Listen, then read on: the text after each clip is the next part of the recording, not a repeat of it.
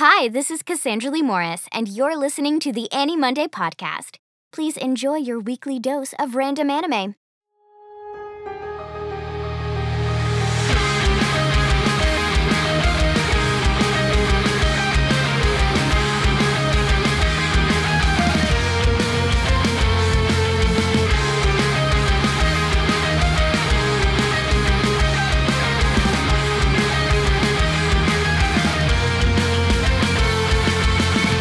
Hi, and welcome to the Annie Monday podcast. My name is Colin Hemphill.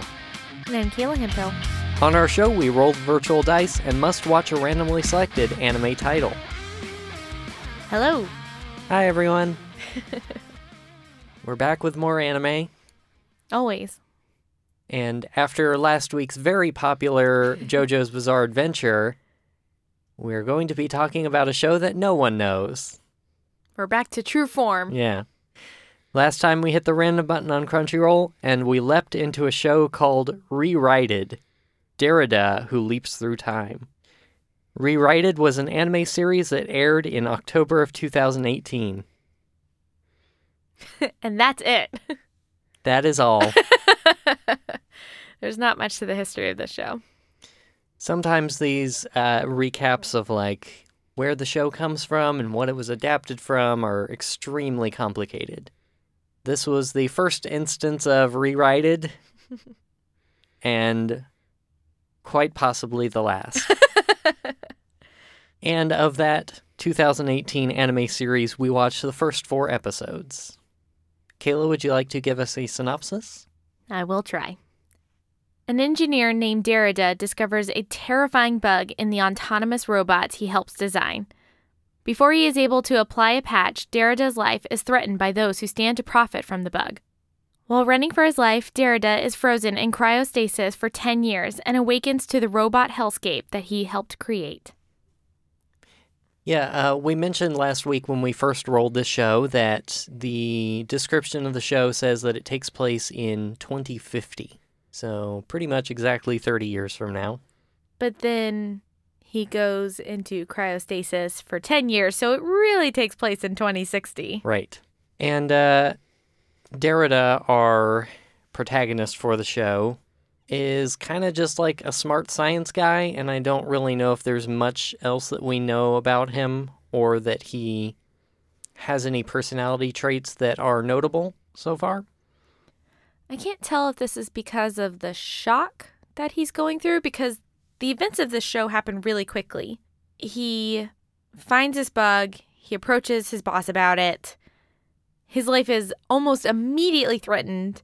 He accidentally puts himself in cryostasis, wakes up 10 years later, and the world is just kind of destroyed.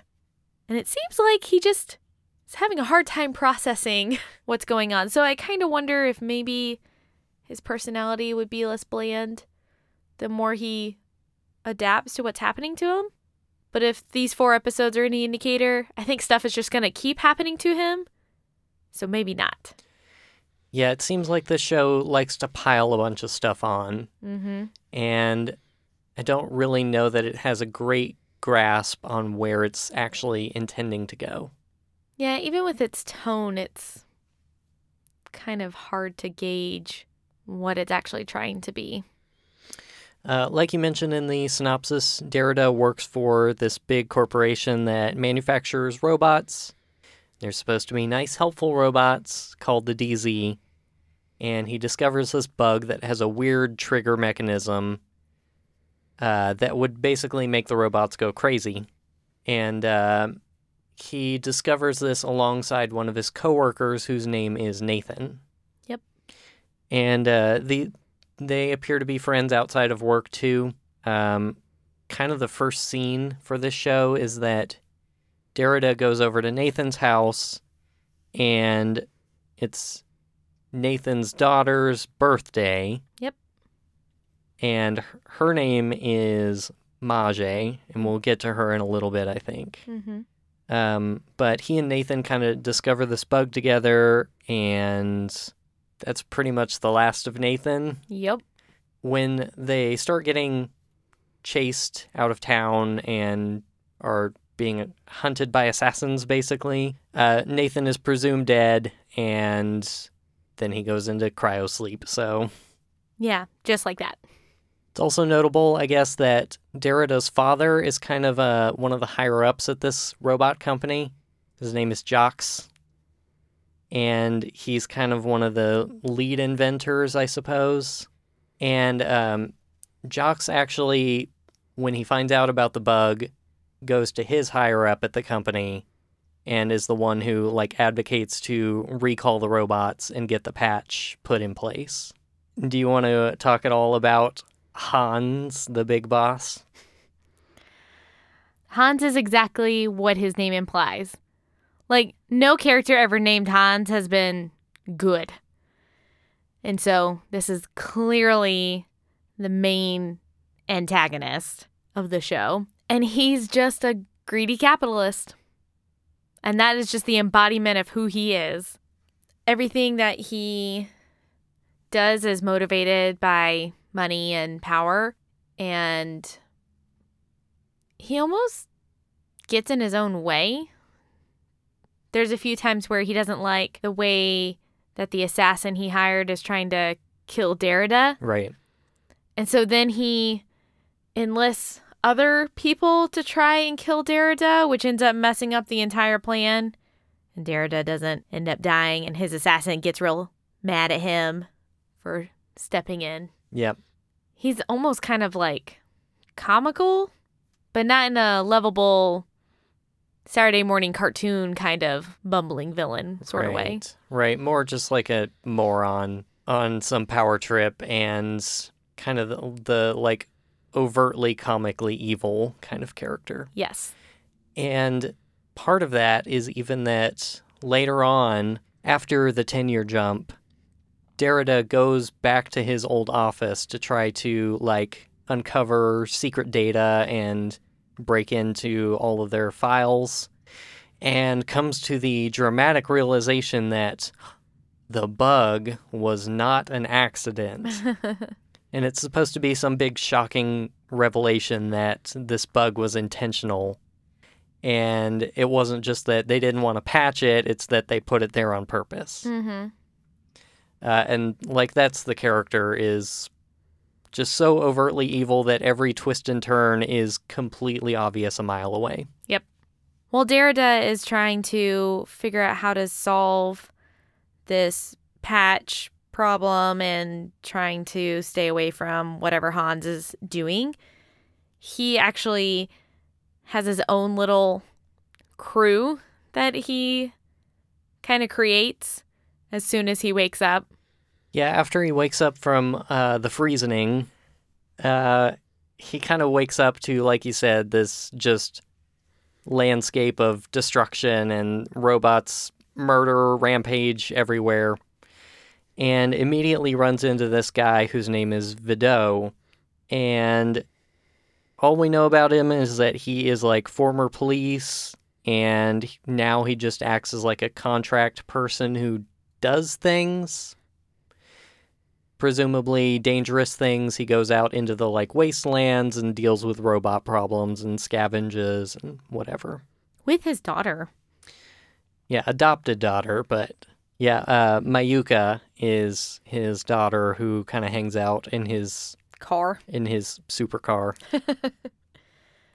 This guy is all of the tropes. It's kind of something I'm noticing with a lot of the characters.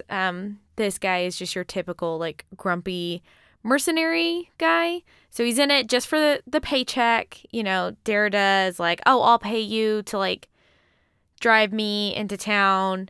And he's like, okay, I'm only in this for the paycheck. And we're like, okay, sure. And that's exactly, his storyline is exactly what you anticipate. It's that he's in this for the money until, you know, they form a friendship and the money doesn't matter as much. Oh, and you're doing good things and you can actually change the world, so I'll help you.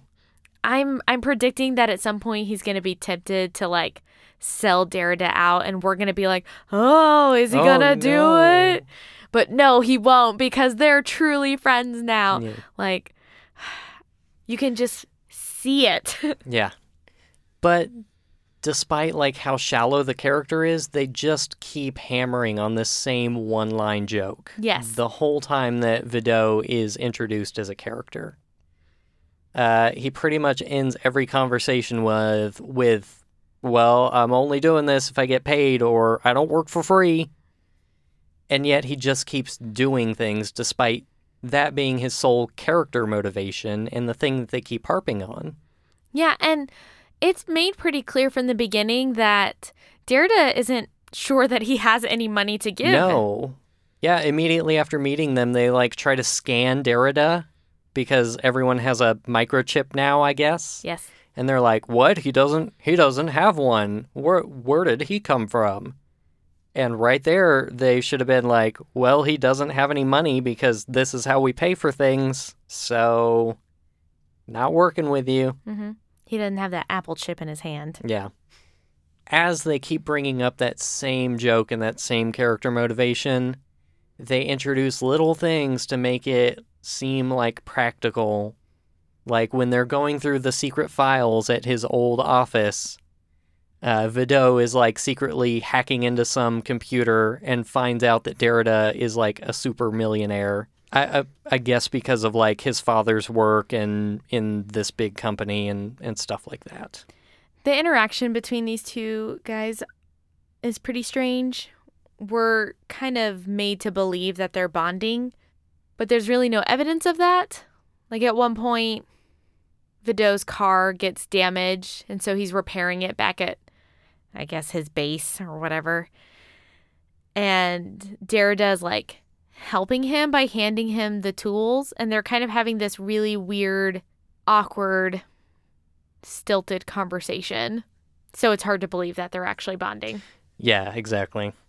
So kind of the only other stuff that happens in the show up to these 4 episodes is that we had mentioned earlier, right before he got frozen, he participated in this birthday party for Nathan's daughter, Mage.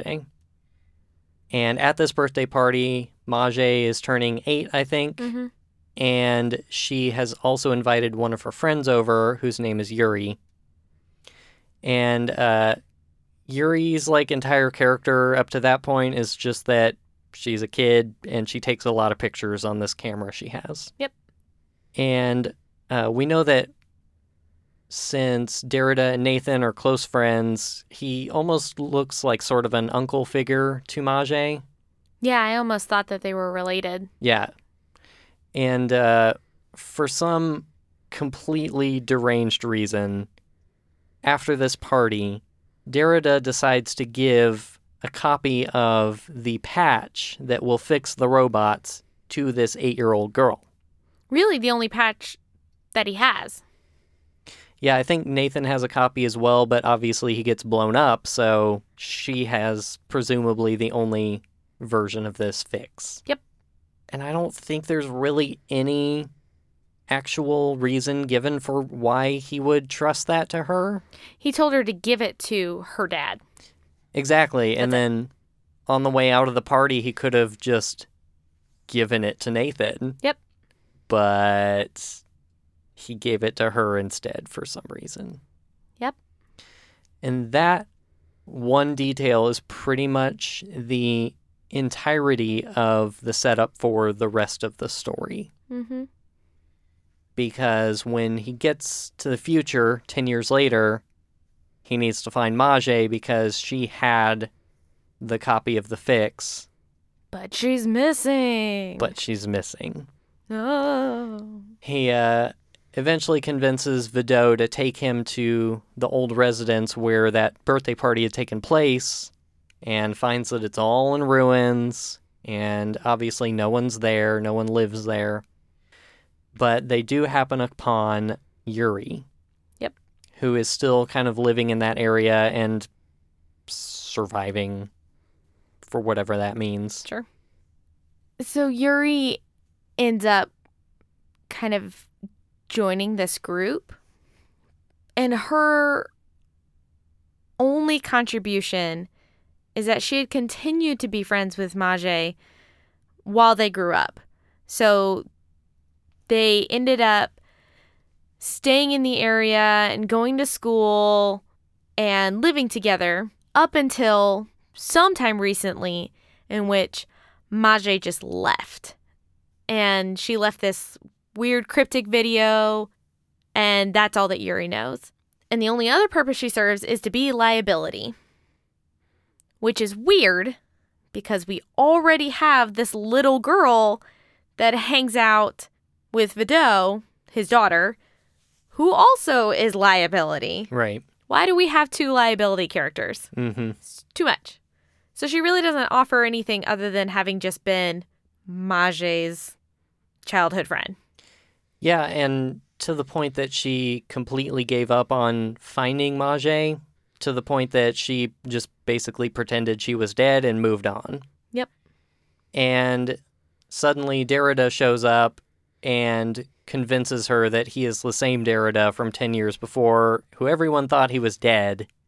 And had been accused of murdering Nathan.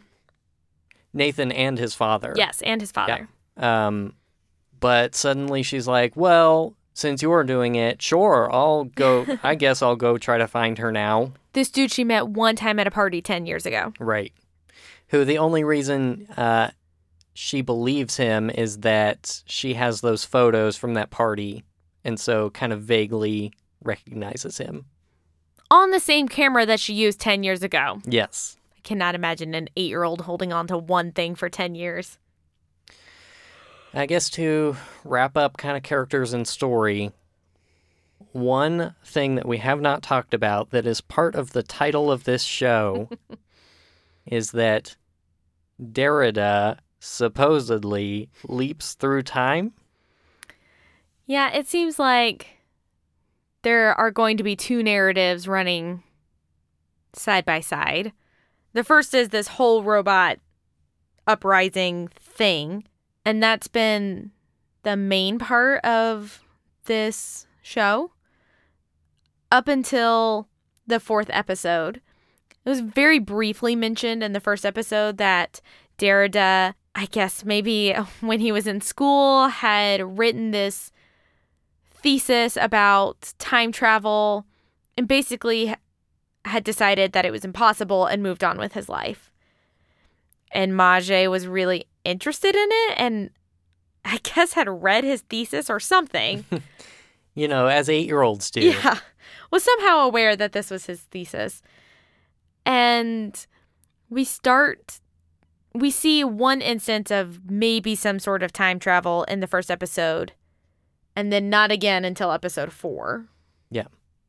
And the way that this time travel is manifesting is, for some reason, and somehow, Derrida will, like, hold on to a memory so strongly that he can, like, go visit that memory, and without being aware of it, can make small little changes. And when he comes back, like whenever he just kind of comes back to his conscious mind, he holds his original memory in place while reality has shifted around it. And it's this weird confabulation that he's experiencing. He starts to realize this, like, when the photos that Yuri has on her camera don't line up with what he remembers happening, and things like that. Right. And every time he has one of these experiences, it is somehow revolving around Mage. Yes, because an 8-year-old version of her... Who goes by a different name? It is... I'm not sure. A person who looks like an 8-year-old Mage, who Yes. introduces herself as someone else, keeps showing up in these, like, hallucinations that he's having. And she really doesn't talk a whole lot. She just kind of shows up and... Kind of gives a follow me kind of look, and then he does. Right. And then things happen. Right. But like you said, episode 4 was kind of the very, very start of the introduction to any of the time travel stuff, and so we kind of have no idea what is happening. It seems like eventually this will be the predominant narrative because it's in the title. I'm guessing that it's going to be this weird butterfly thing of he's going to think that time travel is going to solve whatever problem, and then it's going to end up not solving the problem, and then it probably will at the very, very end. Yep. Yeah, I imagine there's going to be some hiccup to him not being able to fix the robots and return things to normal. And so time travel is going to play a part in him either recovering the patch or just reversing the effects of the robots going crazy or something. We'll be right back after this short break.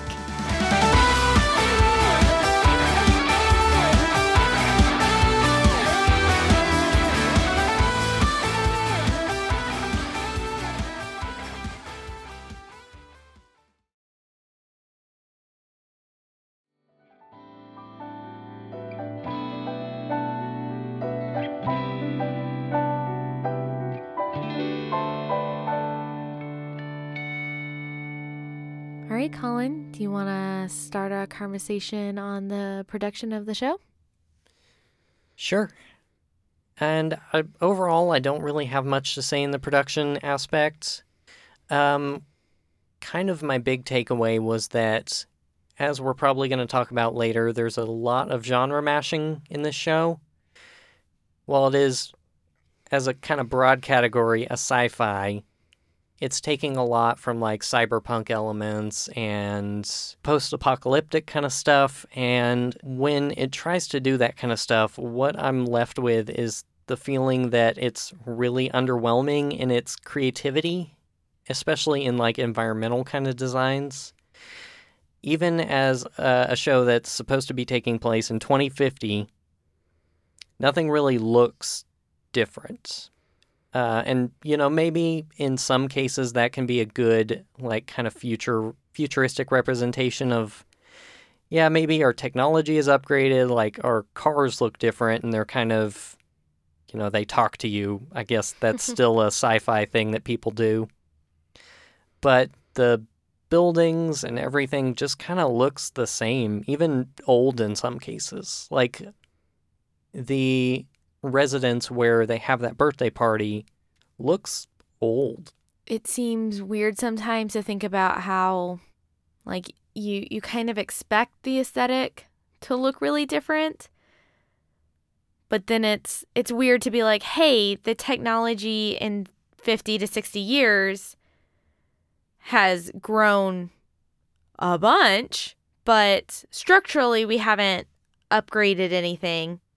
It's interesting that really the only technology that we see that has advanced is cars and these robots. Yeah. That's it. Yeah, seemingly.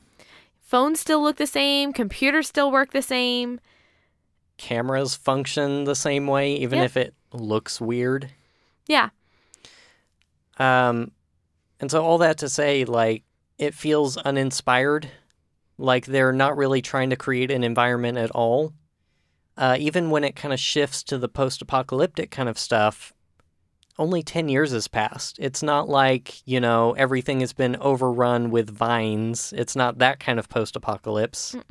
It's not nuclear fallout post-apocalypse. It's just kind of, now some buildings fell down. Yeah, and it's weird that in some places they have this kind of like tonal, everything's like kind of dark, and all these buildings are like really destroyed. And then we go visit other places, and if you were just looking at the show at that point, you wouldn't know that a war had happened. Right. It looks fine.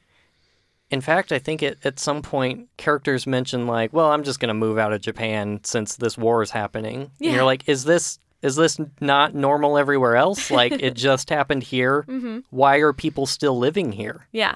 If this is like the war-torn post-apocalypse, like, just go somewhere else. Right. So I don't know. The aesthetic doesn't really match up with the character's kind of tone. Because, you know, you've got Vidot, the stereotypical, like, wasteland survivor guy. Yes. And you're like, it's fine. There's a city right there. Everything is fine, dude. Yeah. Like he goes to the market and gets his food, and you would know no different. Mm-hmm. I could say pretty much the same about the character designs. Apparently fashion hasn't changed in 60 years, which I find a hard time believing because fashion changes a lot. Oh, well, we're just on, the right loop where it's come back in style. Okay, well, sure. Everyone looks modern day, and not modern day for 2050. It looks modern day for 2018. And it's funny to me, too, because even in the 10-year leap, Hans looks the exact same. They didn't age him. I'm pretty sure he's wearing the same suit that he wore 10 years before. It kind of feels like when you would watch whatever, cartoon or anime or whatever, where they just wear the same clothes all the time. That's what this feels like. Mm-hmm. Yep. So for the most part, the character designs are pretty uninspiring. They don't look bad. Like, nothing in the show looks bad. It looks fine. It's well drawn. I noticed a few keyframes that looked like they needed a little more detail, but nothing especially egregious. So I don't have much to say about the way that anyone looks. They all just kind of look like normal, realistic people that would be living in the world. However, I would like to talk about Hans. When we talk about Hans looking like a stereotypical capitalist, he incidentally looks a lot like Trump. His hair looks like Trump especially, and just the fact that he's in this kind of suit and the angular lines in his face. I don't know if that was intentional or not, but it's out there. It matches up. Yeah, so if you're ever want an anime comparison to Trump, then there you go. Yeah, I'd pretty much say the same about the overall animation style and quality of things. Pretty in line with the kind of things that we see out of 2018. I don't know, this one's probably interesting because it doesn't have source material and it's just kind of original. And so, I wonder how that process is different for an anime like this. Something I haven't really thought about or looked into before. When you mentioned that, this is pretty standard for 2018, something I was thinking about while I was watching the intro for this show is that it does the thing that I guess is just really common right now. We've talked about this before in other intros. It has a lot of these like character profile shots with these kind of geometric, transparent like color blocks that are going over the profile of the character, and it's got these like heavy guitar riffs going on. It's got these random like sometimes blocks of words, but sometimes just a random word like shows up on screen that potentially has something to do with the show or makes you think that it has something to do with the show. I described it as it looks like there's a lot of Instagram filters. This is something that I've been seeing in a lot of intros kind of in the last in anime that have come out in the last few years. And something I think you and I have talked about in a lot of medias, we tend to see like thematic intros happening a lot. So we'll see when you think of something like Game of Thrones or The Crown or something like that, they all have these same kind of intros. Something is being built, or I think of like The Crown or Daredevil, something is being like melted upon to like show you that it's a crown or a mask, and it's got this weird kind of ominous music going on. And I think this is something that we see in anime too, is that there's sort of this catchy, like, that's a really cool intro. We should do something just like that. Copy paste thing that happens. Yeah, it's hard to pinpoint kind of the origins of that.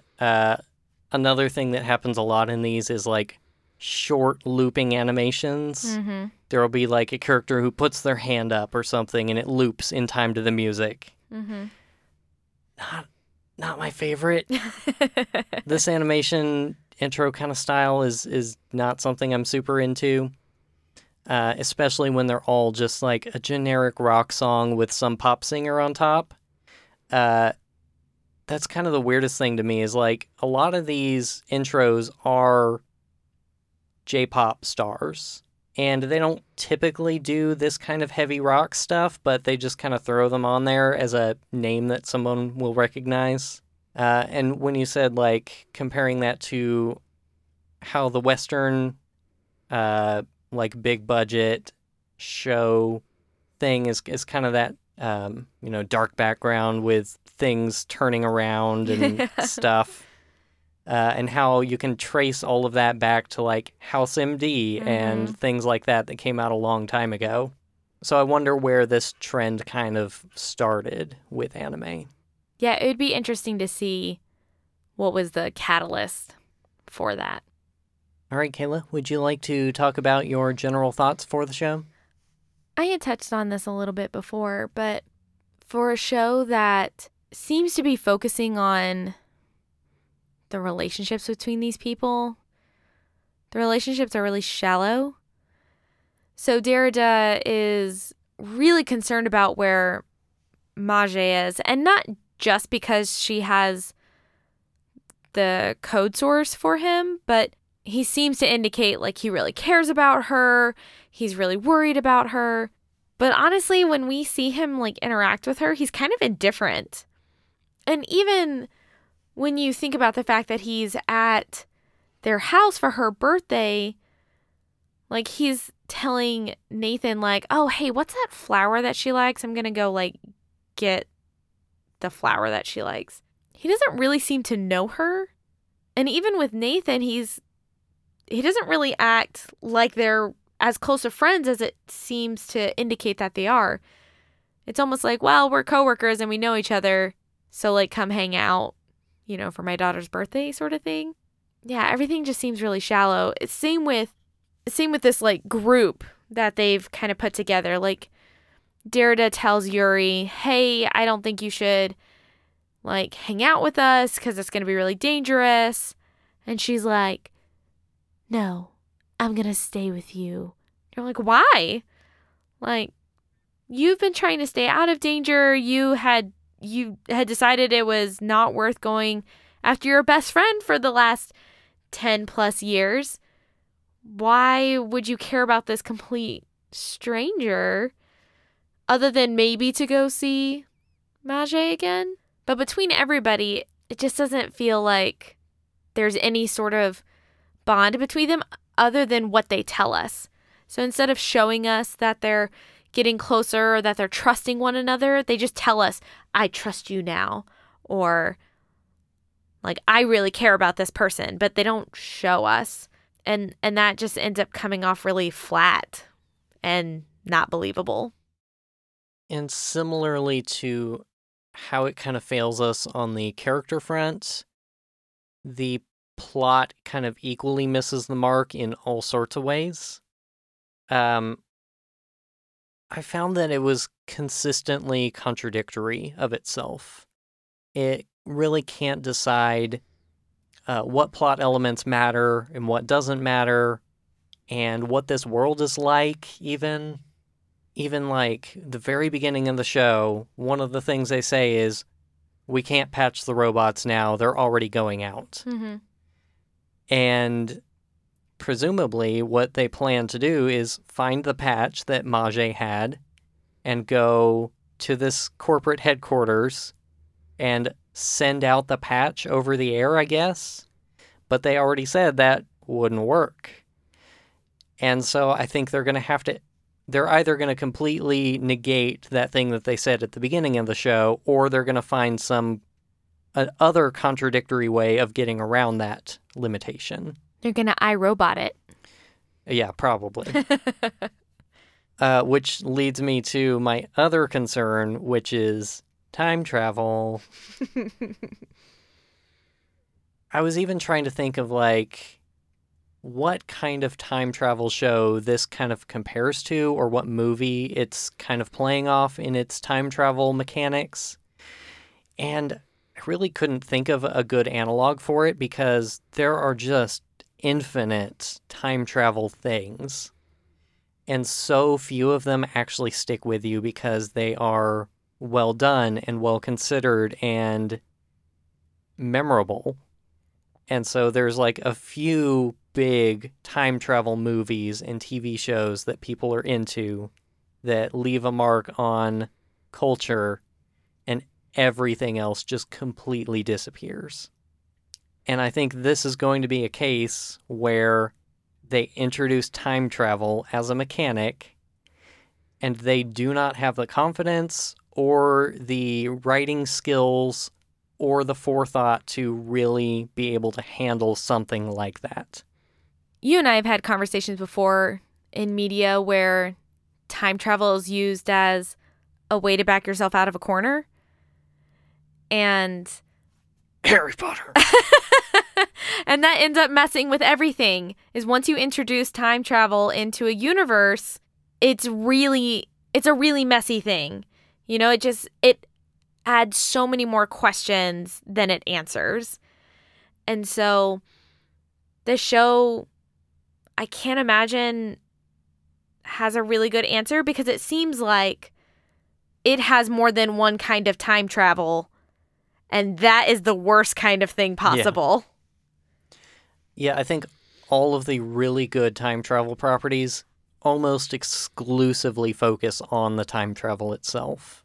And they have very strict, specific rules for time travel. And then you've got the Avengers, who in the last movie introduce, oh, here's time travel and this is how it works and you can just ignore it, hand wave, hand wave. Yeah. And it's complete nonsense. It is complete nonsense. And that is definitely where this show is going. Yeah. And I think that kind of leads me to my main criticism of the show, which is that it is all sci-fi. Mm-hmm. It's trying to be everything. It's a whole lot of Terminator because there's a time travel mechanic and there's robots and they're trying to kill the robots. And the robots are trying to kill people. Right. Indiscriminately. And it's a little bit Blade Runner because it's the future. Mm-hmm. And it's a little bit Demolition Man because he gets frozen and tries to, complete his mission 10 years in the future. Also, they reference Demolition Man. Yeah, he says Demolition Man at some point. He calls himself a Demolition Vidot Man. is like, oh, well, I'm more of a Demolition Man. Knee slap. A little bit Knight Rider because the cars talk. Or at least this one car. This car does. They have not. Still doesn't drive itself, though. No. Good that to know we're that. Aware of. Good to know that modern technology that is happening in real life is not around in 40 years. 2050. Yeah. And then, all of this time travel stuff that kind of just piles on, and it thinks it can do every single sci-fi and post-apocalypse, all of that stuff too.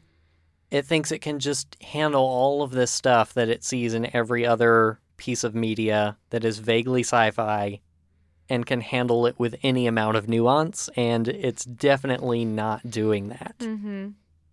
Yeah, it seems to just say, oh, I liked the car from Knight Rider. I'm going to add it here. And, ooh, I liked this idea with iRobots. I'm going to add this here. And it doesn't really seem to know what it wants to be. So it's kind of this weird, like, Frankenstein's monster thing that now exists. And we're expected to not hold, pitchforks and torches to. Yeah. The last thing I'd say, just as a general thought, is the other very concerning thing about this show is the title, which is, obviously, RErideD is nothing. It means nothing. And it's weird, capital it's letter got the, things. stylized capitalization, they're trying to do some wordplay there, but they don't quite, Maybe it just doesn't translate in English. Well, it is in English. Oh, okay, never mind. They wrote it in English, so it's Try and give them the it's benefit of the obviously doubt. they didn't quite understand what they were trying to do with the wordplay, which is fine. Like, the show's title doesn't mean anything, but I also figured out that I think what they were trying to do is to make the title an anagram of the main character's name. But they forgot a letter. But they just left off the A. Mm-hmm. So, RErideD almost can be Derrida.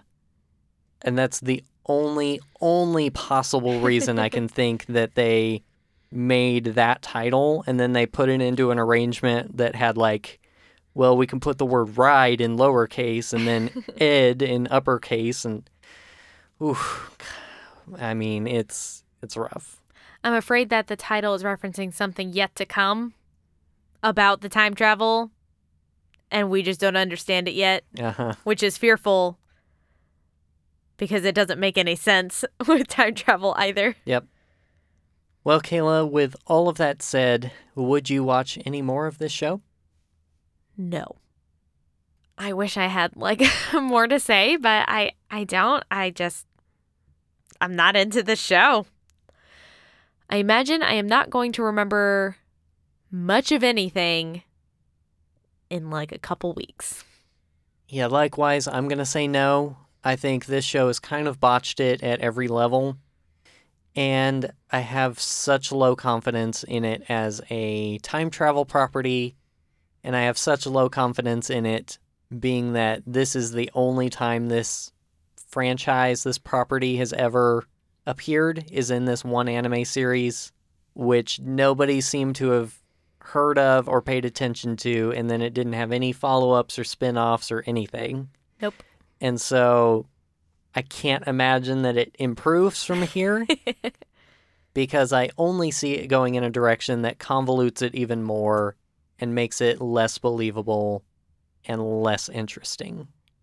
Yeah. All right, well, let's hurry up and put this behind us. If you want to learn more about our show, you can visit our website at annamonday.moe. That's annamonday.moe. You can send us questions and comments to podcast@annamonday.moe, and you can find us on Facebook, Twitter, and Instagram. Our username is AnnaMondayCast. You can find links for that on our website. Thank you so much to Crunchyroll for all of the anime that you provide, and for the random button, which produces these wonderful and wonderfully terrible results. If you want to follow along with us each week, you'll find a link to the current title on our website, and I'll try to post it on social media if I remember, so that you can watch what we're watching. Finally, thanks to C2A for providing the intro and outro music for our show. These songs come from the Senpai EPs that are available on his Bandcamp and other streaming services. You can also find links to his music in the show notes and on our website. You ready to roll? I'm ready. Random button in 3, 2, 1. All right, and the anime for this week is ROD. Possibly Rod. I don't know if it's supposed to be spelled out or sounded. Okay. And the first episode is called The Papers Have Landed. Indeed. I have no idea what's happening. All right. All right, well, I guess that's going to do it for us this week, and we look forward to seeing you next time. Okay, bye. Bye.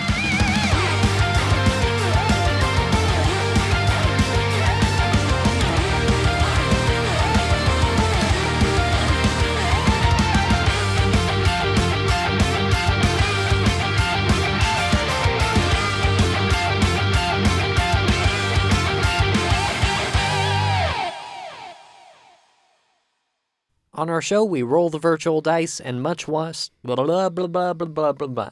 Good start. On our show, we roll the virtual dice and must watch a randomly selected... Mush wash. I changed the intro, so I'm trying to remember. Mush. On our show, we roll the virtual dice and must watch... Is it the word must?